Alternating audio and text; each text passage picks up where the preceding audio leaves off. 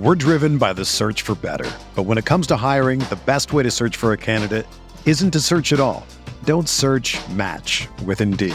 Indeed is your matching and hiring platform with over 350 million global monthly visitors, according to Indeed data, and a matching engine that helps you find quality candidates fast. Ditch the busy work. Use Indeed for scheduling, screening, and messaging so you can connect with candidates faster. Leveraging over 140 million qualifications and preferences every day, Indeed's matching engine is constantly learning from your preferences, so the more you use Indeed, the better it gets. Join more than 3.5 million businesses worldwide that use Indeed to hire great talent fast. And listeners of this show will get a $75 sponsored job credit to get your jobs more visibility at Indeed.com/Blue Wire. Just go to Indeed.com/Blue Wire right now and support our show by saying that you heard about Indeed on this podcast. That's Indeed.com/Blue Wire. Terms and conditions apply.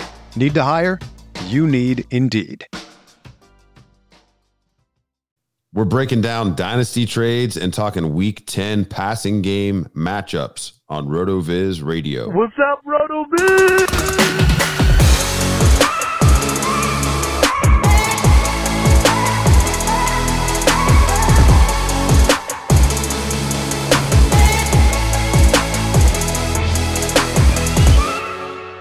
Welcome into the RotoViz Fantasy Football Podcast. It's Curtis Patrick. It's Dave Cabin. It's Thursday night when we're recording. We're watching the Panthers and their Madden Creator team horribly put together uniforms, which we were not consulted on and are very salty about, by the way. And hey, we're going to talk some dynasty trades at the top of the show tonight. And as always, break down Week 10's passing game matchups from our passing game matchup rater tool. Dave, how you doing, man? Before I tell you about this great trade I made today. I'm doing good, thanks. Yeah, we were a little bit disappointed. I liked the idea of the matte black helmet, but we both felt like the Panthers logo was washed out and there was just too much black for it to pop. That, you know, they would have been better off maybe incorporating some white or going with a different, something different either for the jersey or the pants. So we are very upset that we did not get to have a say in this. It looks exactly like a fake team that I would have created in college in like 2004 or something, like exactly before I did the fantasy draft where you could put the all-time players on your team and all that. I mean, literally looks exactly like that. So maybe 20 years ago I would have liked it, but not the case now. Dave, in one of our RotoViz Triflex Dynasty Leagues over on at FFPC, myffpc.com, I made a big trade today, man. I'm in second place in this league. It is one where we're going head to head. You know, we've got some dynasty teams that we share. This is one where we're going head to head. I actually won the league last year in its first year, and now we are in year 2. I'm in second place, have a chance to compete for another title. And my inbox, I get a little, ding earlier today. Somebody wants to buy Breece Hall, somebody that's tanking, comes after Breece Hall, my second round pick next year, my fourth round pick next year. And he offers Austin Eckler and Dalvin Cook. So man, I've added some serious firepower. It's definitely a win this year type of move, picking up a couple 27-year-old running backs, but I'm within 100 points of first place here, and I'm pretty clear of third place. So I feel really good about locking up those second place dollars. But man, if you can go back-to-back titles to start a dynasty league, you got to go for it. So, if Breece Hall comes back and looks like post-injury Travis Etienne, I will be lamenting this at some time in the future. But if he comes back and looks like post-injury J.K. Dobbins, I'm going to be laughing all the way into the annals of this dynasty league's history. So I assume you're cool with this trade I made, other than how it might affect your chances to win the league. Yeah, no, I thought that this actually is a trade that made sense on both sides. And I would say, even if it does turn out that Breece Hall really does come back very strong, like you said, like an ETN type of performance, if this does propel you to winning this year, I think it's probably worth it then, because even if you do have Hall in the long term, there's no guarantee that you're going to be positioned again like you are right now. So you kind of got to operate sometimes.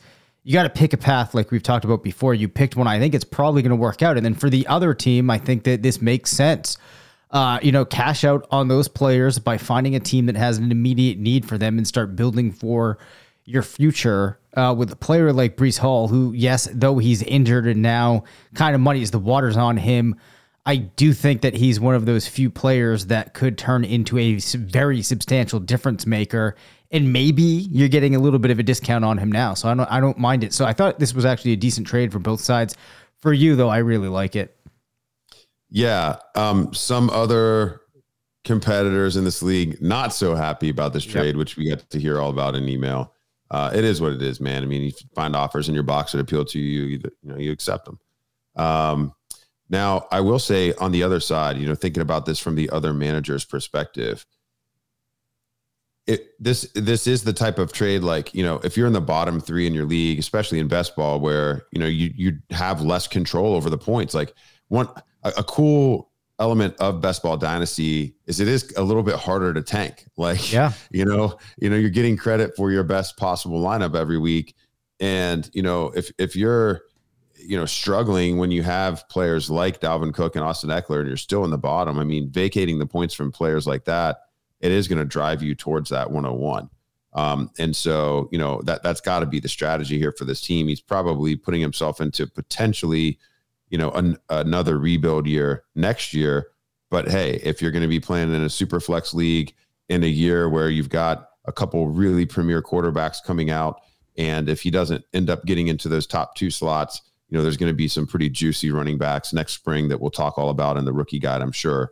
So yeah, hey, any day that I make a dynasty trade is a great day. And so today was a great day. That's enough about my fake teams. Well, Dave. I'm going to quickly share here. I got offered a pretty good one that came through my inbox the other day, not in this league, but same configuration, best ball, RotoViz, Triflex Dynasty League. In that league, I have Jameis Winston, who clearly, is just sitting there not being used.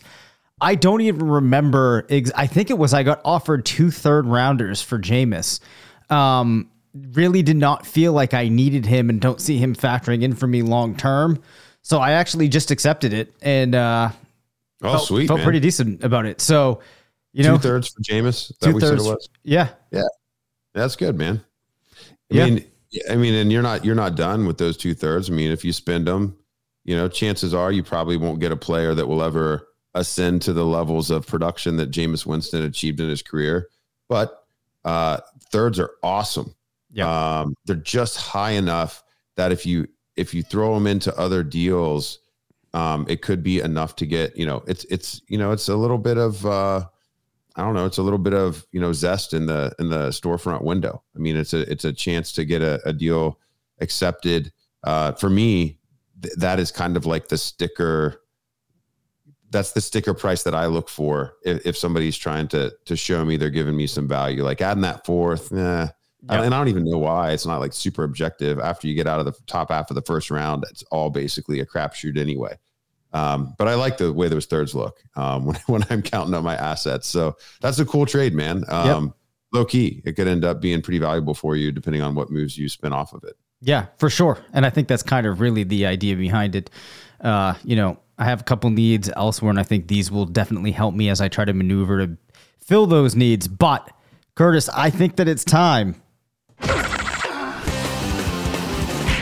that we start talking some passing game matchups. And I have for us... Go ahead. Yeah. You can do the intro here. I know you've been excited to talk about this couple players here. I have for us a player at wide receiver who comes in this week with a very high rating, and that is Jerry Jeudy of the Denver Broncos, who will be facing Tennessee this week. Now, Denver, a number of the players on their offense scoring well this week. Tennessee's secondary has been allowing a pretty high amount of fantasy points, But Jeudy comes in here, Curtis, with a matchup rating of 85. That's one of the highest that we've had wide receiver for a number of weeks. And, when I see these numbers come in, I start getting pretty darn excited.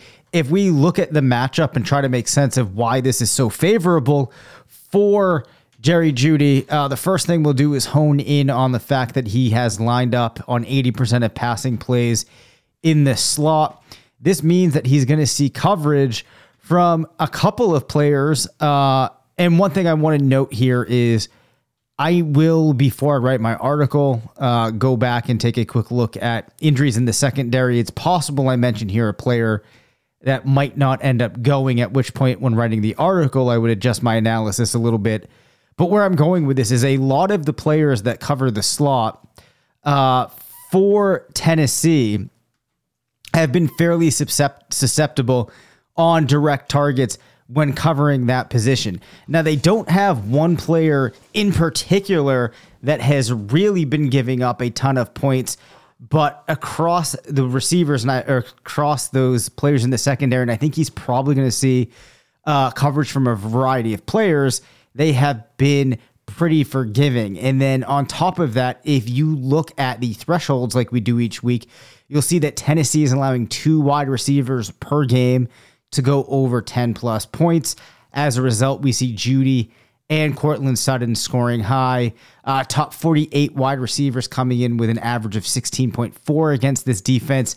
And actually, 1 player per game against Tennessee is getting to 15 plus points, 7.7 getting beyond 20. So there's just a lot to like here for Jerry Jeudy. That 85 is a very high rating. Now, Courtland Sutton spends about 50% of time in the slot, putting him out wide around 49 to 50% of the time. Occasionally, he might get into that tight end spot, which means he's probably going to be facing off more so against guys like Terrence Mitchell, who's allowing 8 points per game on direct targets. Also, Caleb Farley, who's allowing 12.6 per games on direct targets. So a lot of opportunity for these Denver wide receivers. It's cool to highlight Jeudy. I mean, Denver's coming off the bye, and he hasn't really had any breakout games. I mean, he hasn't had any wide receiver 1 games yet this year, but he does have 4 wide receiver 2 performances, and in each of those 4 weeks he had greater than 15 PPR. He's actually 6th amongst all wide receivers in yak per reception with 7.2 yards after catch per reception. And he's efficient for the first time in his career, Dave.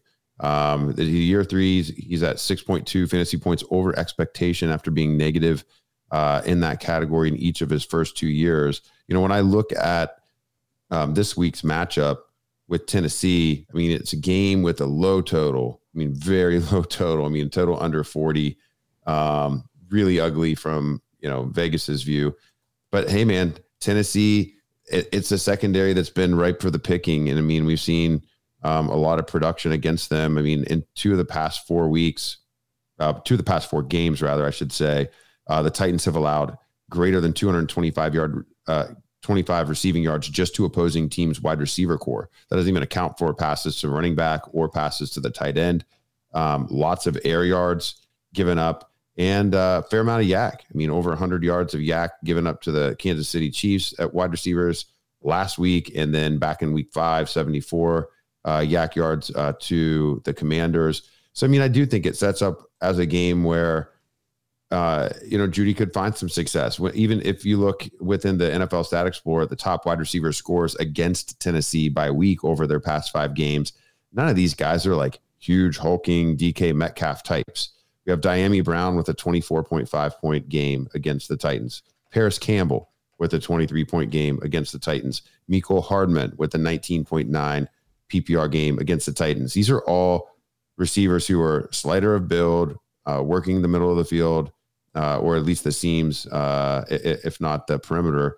And, I think, Jeudy kind of checks a lot of the same boxes that those players check. So I love what the passing game matchup rater is seeing. And, just kind of looking at this in the NFL Stat Explorer, I mean, I only have Jeudy on a couple of my redraft squads, but I'm going to have to give him a pretty serious look at the flex after your breakdown, Dave. Yeah, a couple of other interesting notes on Jeudy. Now, we haven't talked too much about the advanced stats on the show this year, but when I was poking around today, looking at results now through week 9, one of the interesting things is you highlighted the yards after catch for Jeudy. His yards after catch per reception of 7.2 are actually the best among wide receivers with more than 50 targets, followed closely by Jalen Waddle and Justin Jefferson.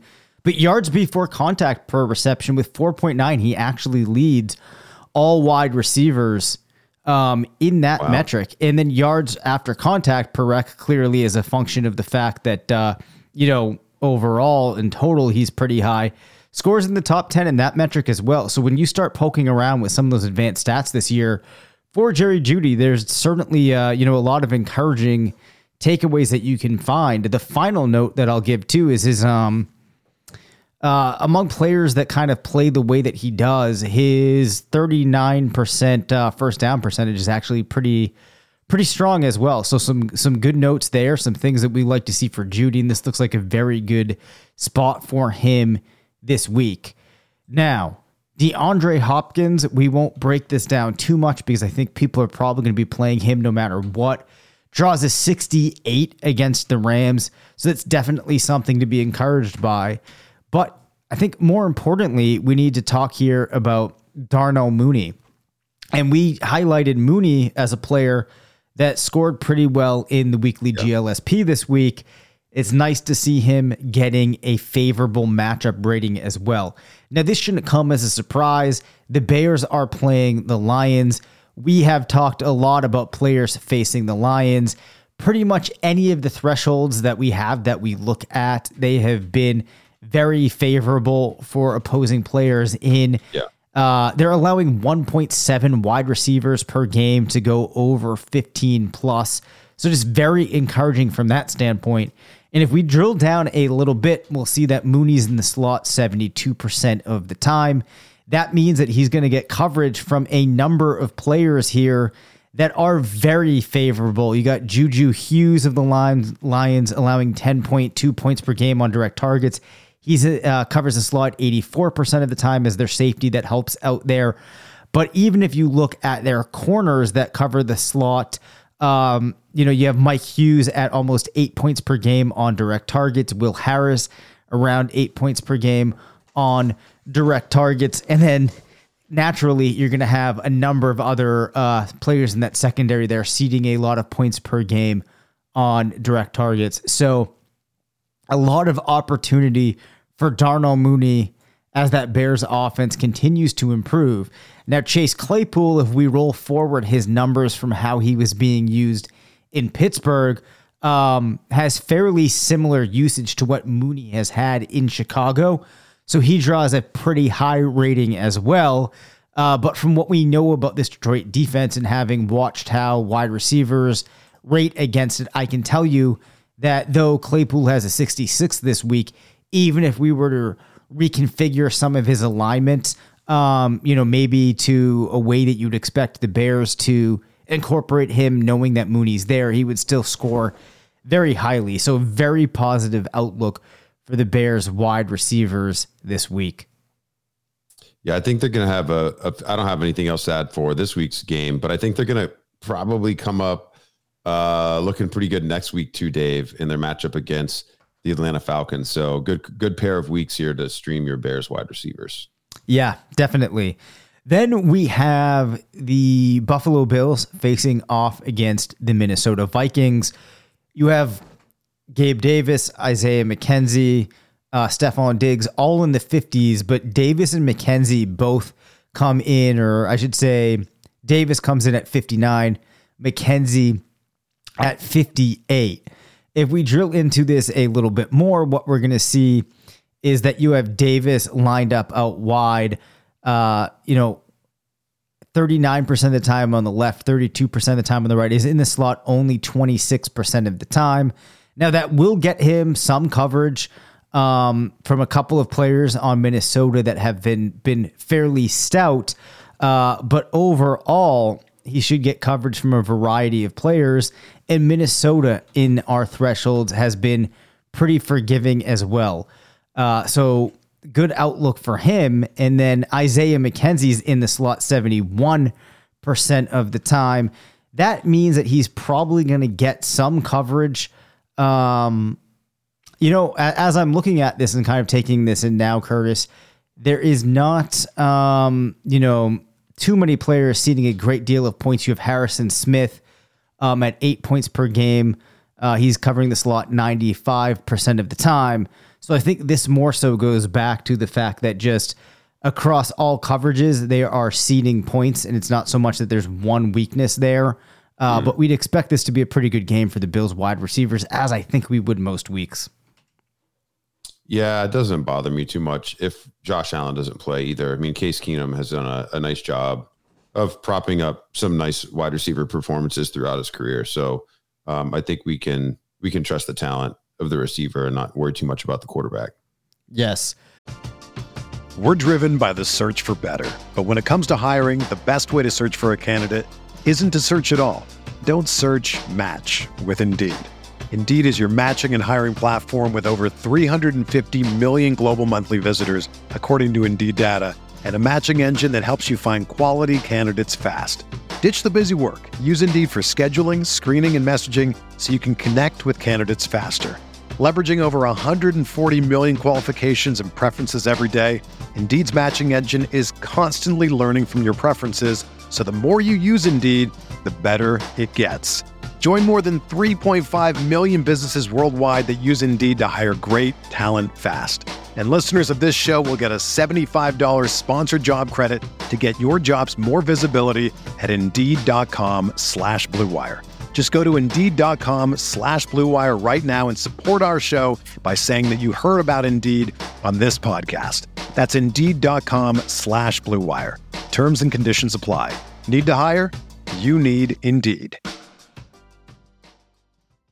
Mother's Day is around the corner. Find the perfect gift for the mom in your life with a stunning piece of jewelry from Blue Nile. From timeless pearls to dazzling gemstones, Blue Nile has something she'll adore. Need it fast? Most items can ship overnight. Plus, enjoy guaranteed free shipping and returns. Don't miss our special Mother's Day deals. Save big on the season's most beautiful trends. For a limited time, get up to 50% off by going to BlueNile.com. That's BlueNile.com.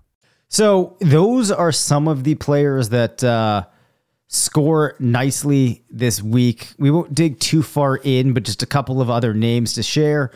Donovan Peoples-Jones rates nicely against the Dolphins. Traquan Smith for New Orleans against the Steelers grades out pretty nicely with a rating of 65. Beyond that, though, many players just kind of sandwiched in with an average rating, but there are some players very low this week that I think we should call out. We got to start with Michael Gallup. Now, Dallas is playing Green Bay.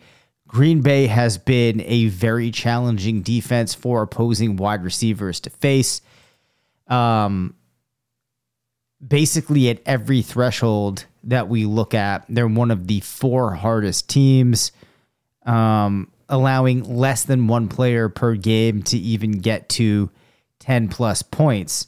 And if we look at the way that Dallas has been using Gallup, he actually gets spread out a fair amount between the left and the right side of the field, is in the slot only 21% of the time.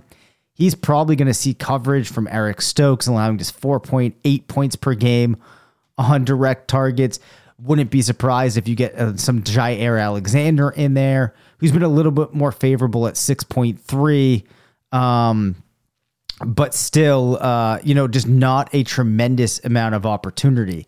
That also extends to Noah Brown and CeeDee Lamb, as there's just not many areas of the field against the Packers that these wide receivers could attack, and there's not many players that really struggle in coverage. So overall, probably not the best situation. And I can see how there could be some teams that would be thinking about, do I need to start to turn this week with the bye weeks, with injuries to somebody like Gallup, or another wide receiver, maybe Jalen Tolbert for the Cowboys. But it's going to be tough sledding for them. CeeDee Lamb, you're going to keep in your lineup no matter what. He's actually probably going to see a fair amount of coverage from Keyshawn Nixon, who has been the most favorable player of the secondary for opposing wide receivers to face. He's actually allowing 9.1 points per game on direct targets, but he probably will get some coverage mixed in against Gallup as well. So definitely things to keep in mind with those Cowboys pass catchers.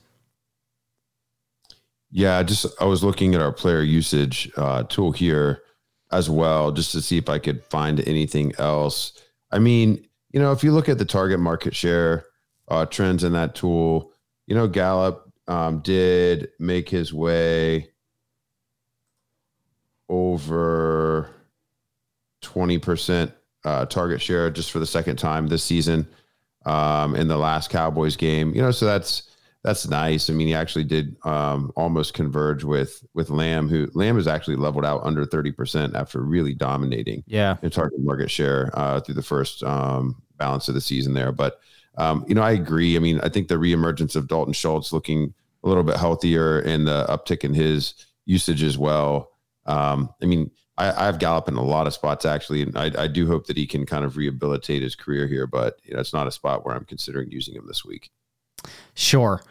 So we have a couple other players here that come in with very low ratings on the week that I felt we should call out.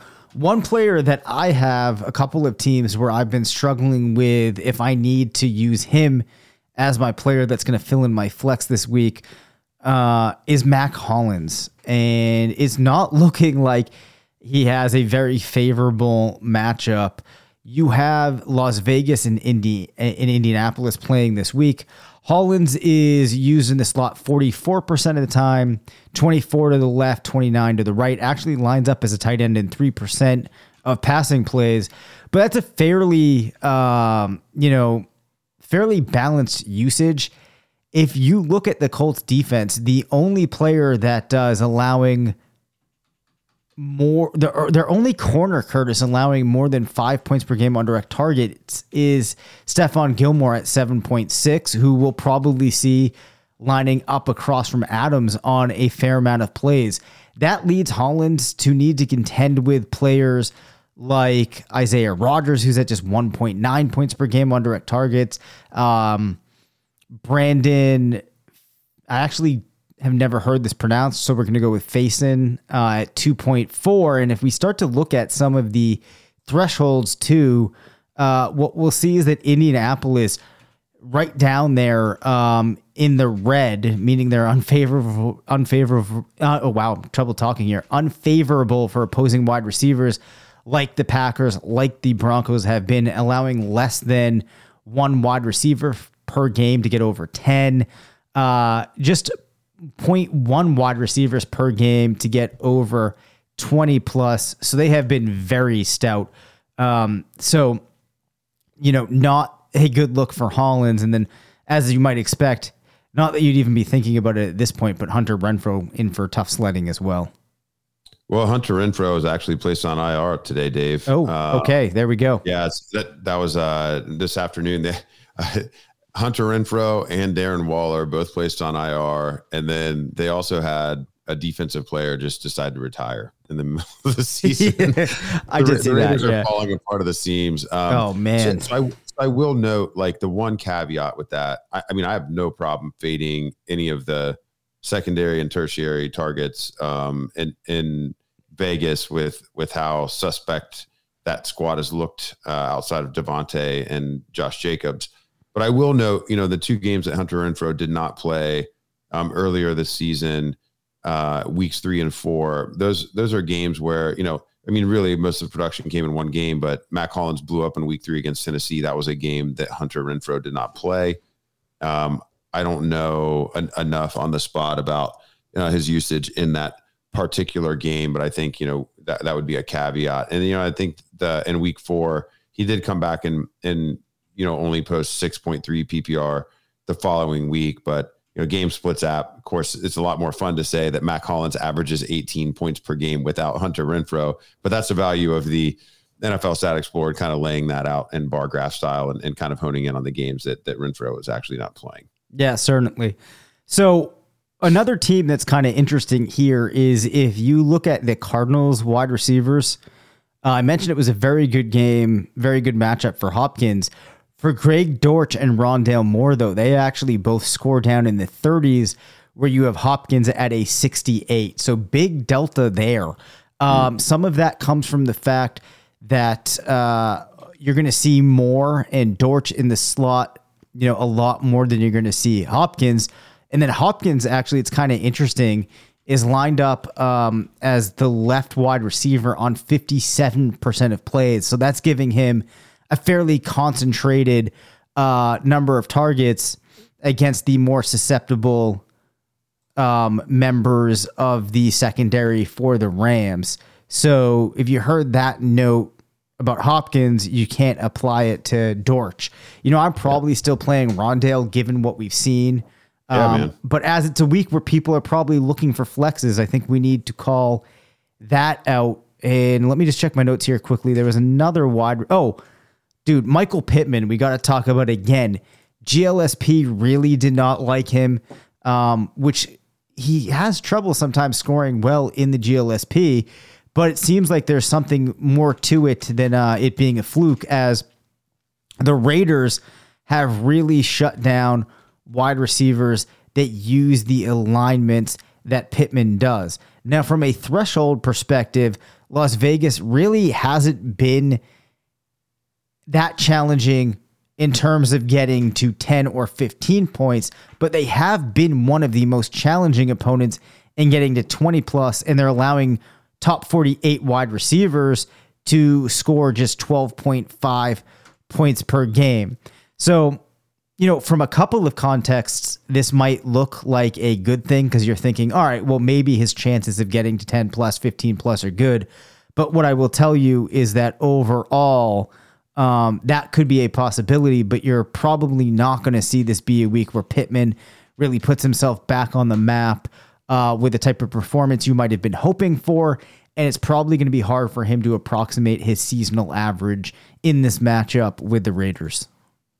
I mean, I did whisper in the ear of the GLSP that Sam Mellinger is starting again too. So yeah, I think that would have been regardless what any of our apps or tools said. You've got to qualify it with the fact that we've got a guy playing quarterback here that probably shouldn't be playing quarterback. So if Matt Ryan were in the mix here, I think also you could take those analytics a little bit more at face value, but who knows what we're going to get with Ehlinger and brand new coach Jeff Saturday. Yes, I forgot to. Yeah, I forgot to even mention that out there. Like those are just like compounding factors here that would really have me staying away from this. You might be though. I mean, on some teams this week, it might be hard not to play Pittman, but it's kind of like a. I can see that. You're gonna have to hope that a couple of things break his way. As far as wide receivers go, those are most of the names I wanted to dig into. Wan'Dale Robinson in the Giants matchup with the Texans does not score very well. Devonta Smith, who the GLSP really liked, comes in pretty low. I think I'd be feeling pretty darn good about him anyway. Players that from a DFS perspective, you might be less inclined to sink your available budget into this week might be DK Metcalf or Justin Jefferson.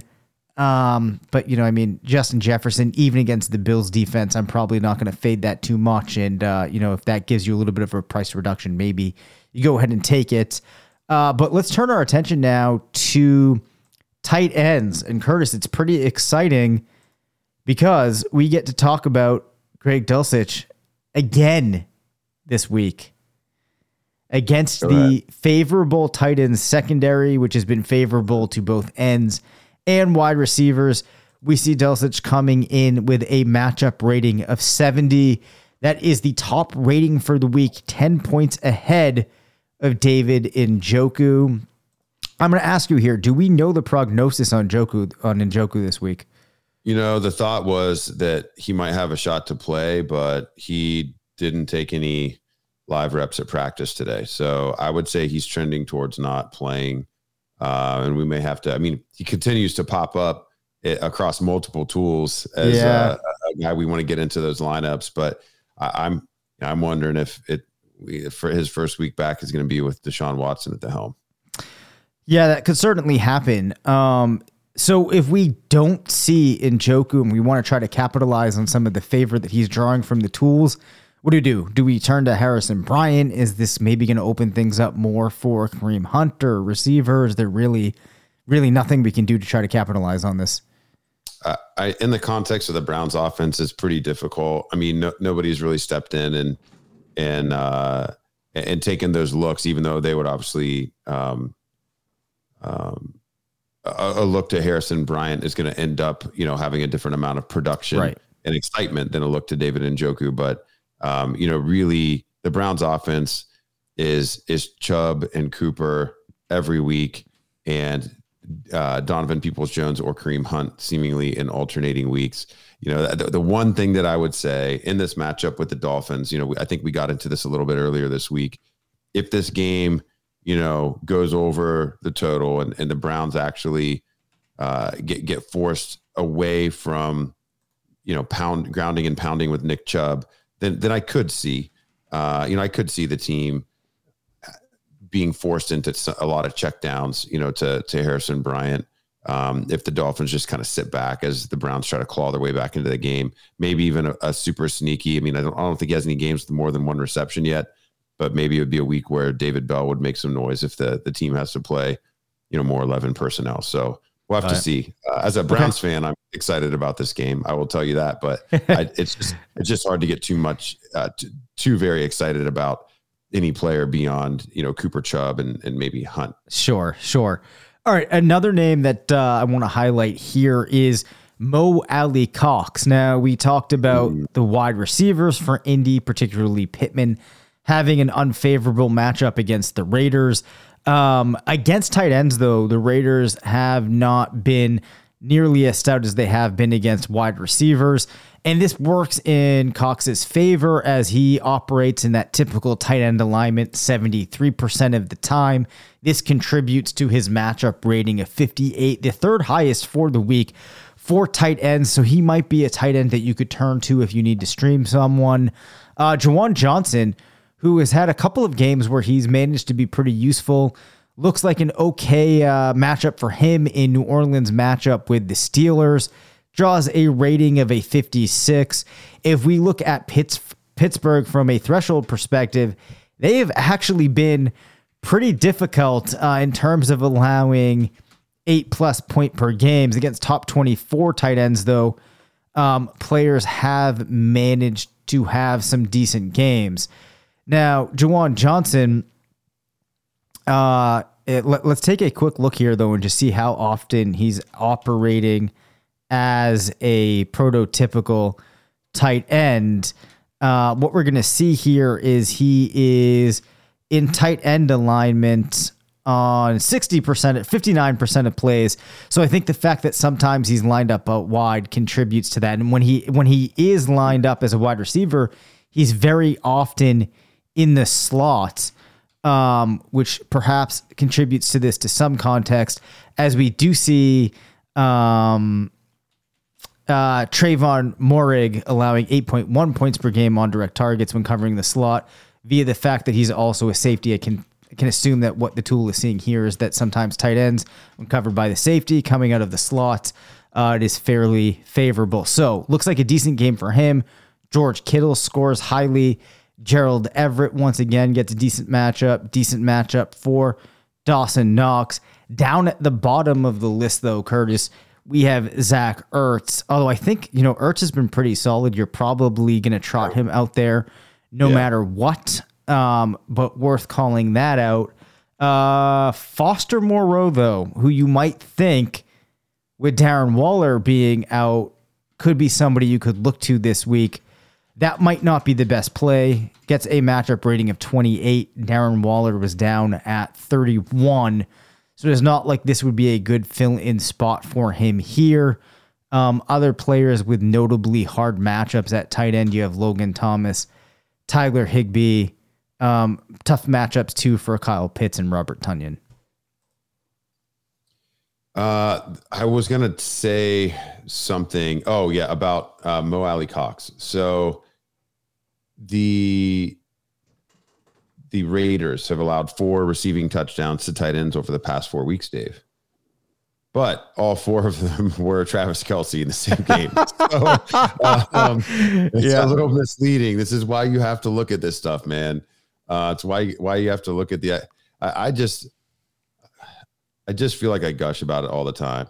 The NFL Stat Explorer, the matchup analysis tab, I think it's the single most valuable tab that you can use in preparing for your fantasy matchups each week. Now you are going to have to do a lot of work to go through all the various players on your squads, and that's why some of our other tools like the passing game matchup rater and like our GLSP, et cetera, where you're getting a list, and we're using either recent trends in the case of the passing game matchup rater or historical data to create a list of sims in the case of the GLSP. But if you just want to know everything that could potentially happen and everything that has happened in very recent history, man, that matchup analysis tab is just pure gold. And so, Mo Alie-Cox is certainly a player that, people are probably going to be starting, especially in tight end premium out of desperation this week. But I'm definitely not overly excited about him. So are you trying to tell me that Mo Alie-Cox is not comparable with Travis Kelce? I mean, I feel like they would probably get along. I don't know from a football perspective, but I could see him being bros. Dude, Travis Kelce is so good. It's ridiculous. Yeah, he really is nuts. Well, I appreciate you highlighting some of the tight ends as well. I if nothing else, maybe we can force people onto other plays besides Foster Moreau, and maybe onto players like Mo Alley or Juwan Johnson as potential. I don't know. I guess they'd be like $1 scratcher tickets. I mean, they're not going to put up 30 points for you, but maybe you get 11 points. And again, right, like these are just showing that they're favorable matchups, which is different than what we might do with something like the GLSP. But these are the weeks where sometimes you have to just claw your way into finding somebody that you can trot out there. So, you got to find some way to do it. I think that this adds a helpful context too, especially when you bounce this off with the GLSP, like we talk about. So hopefully our users make use of these tools this week. They make some good lineup decisions and they bring home some W's, as I'm sure Curtis will now with some of those trades that he's made. Oh yeah. Yeah. We'll be back to gloat next week, Dave. Thank you for listening to the RotoViz Fantasy Football Show. Send us questions at rvffshow@gmail.com. Follow us on Twitter at DaveCabinFF and at CPatrickNFL. Leave us a voicemail at 978-615-9214 and make sure to rate, review, and subscribe.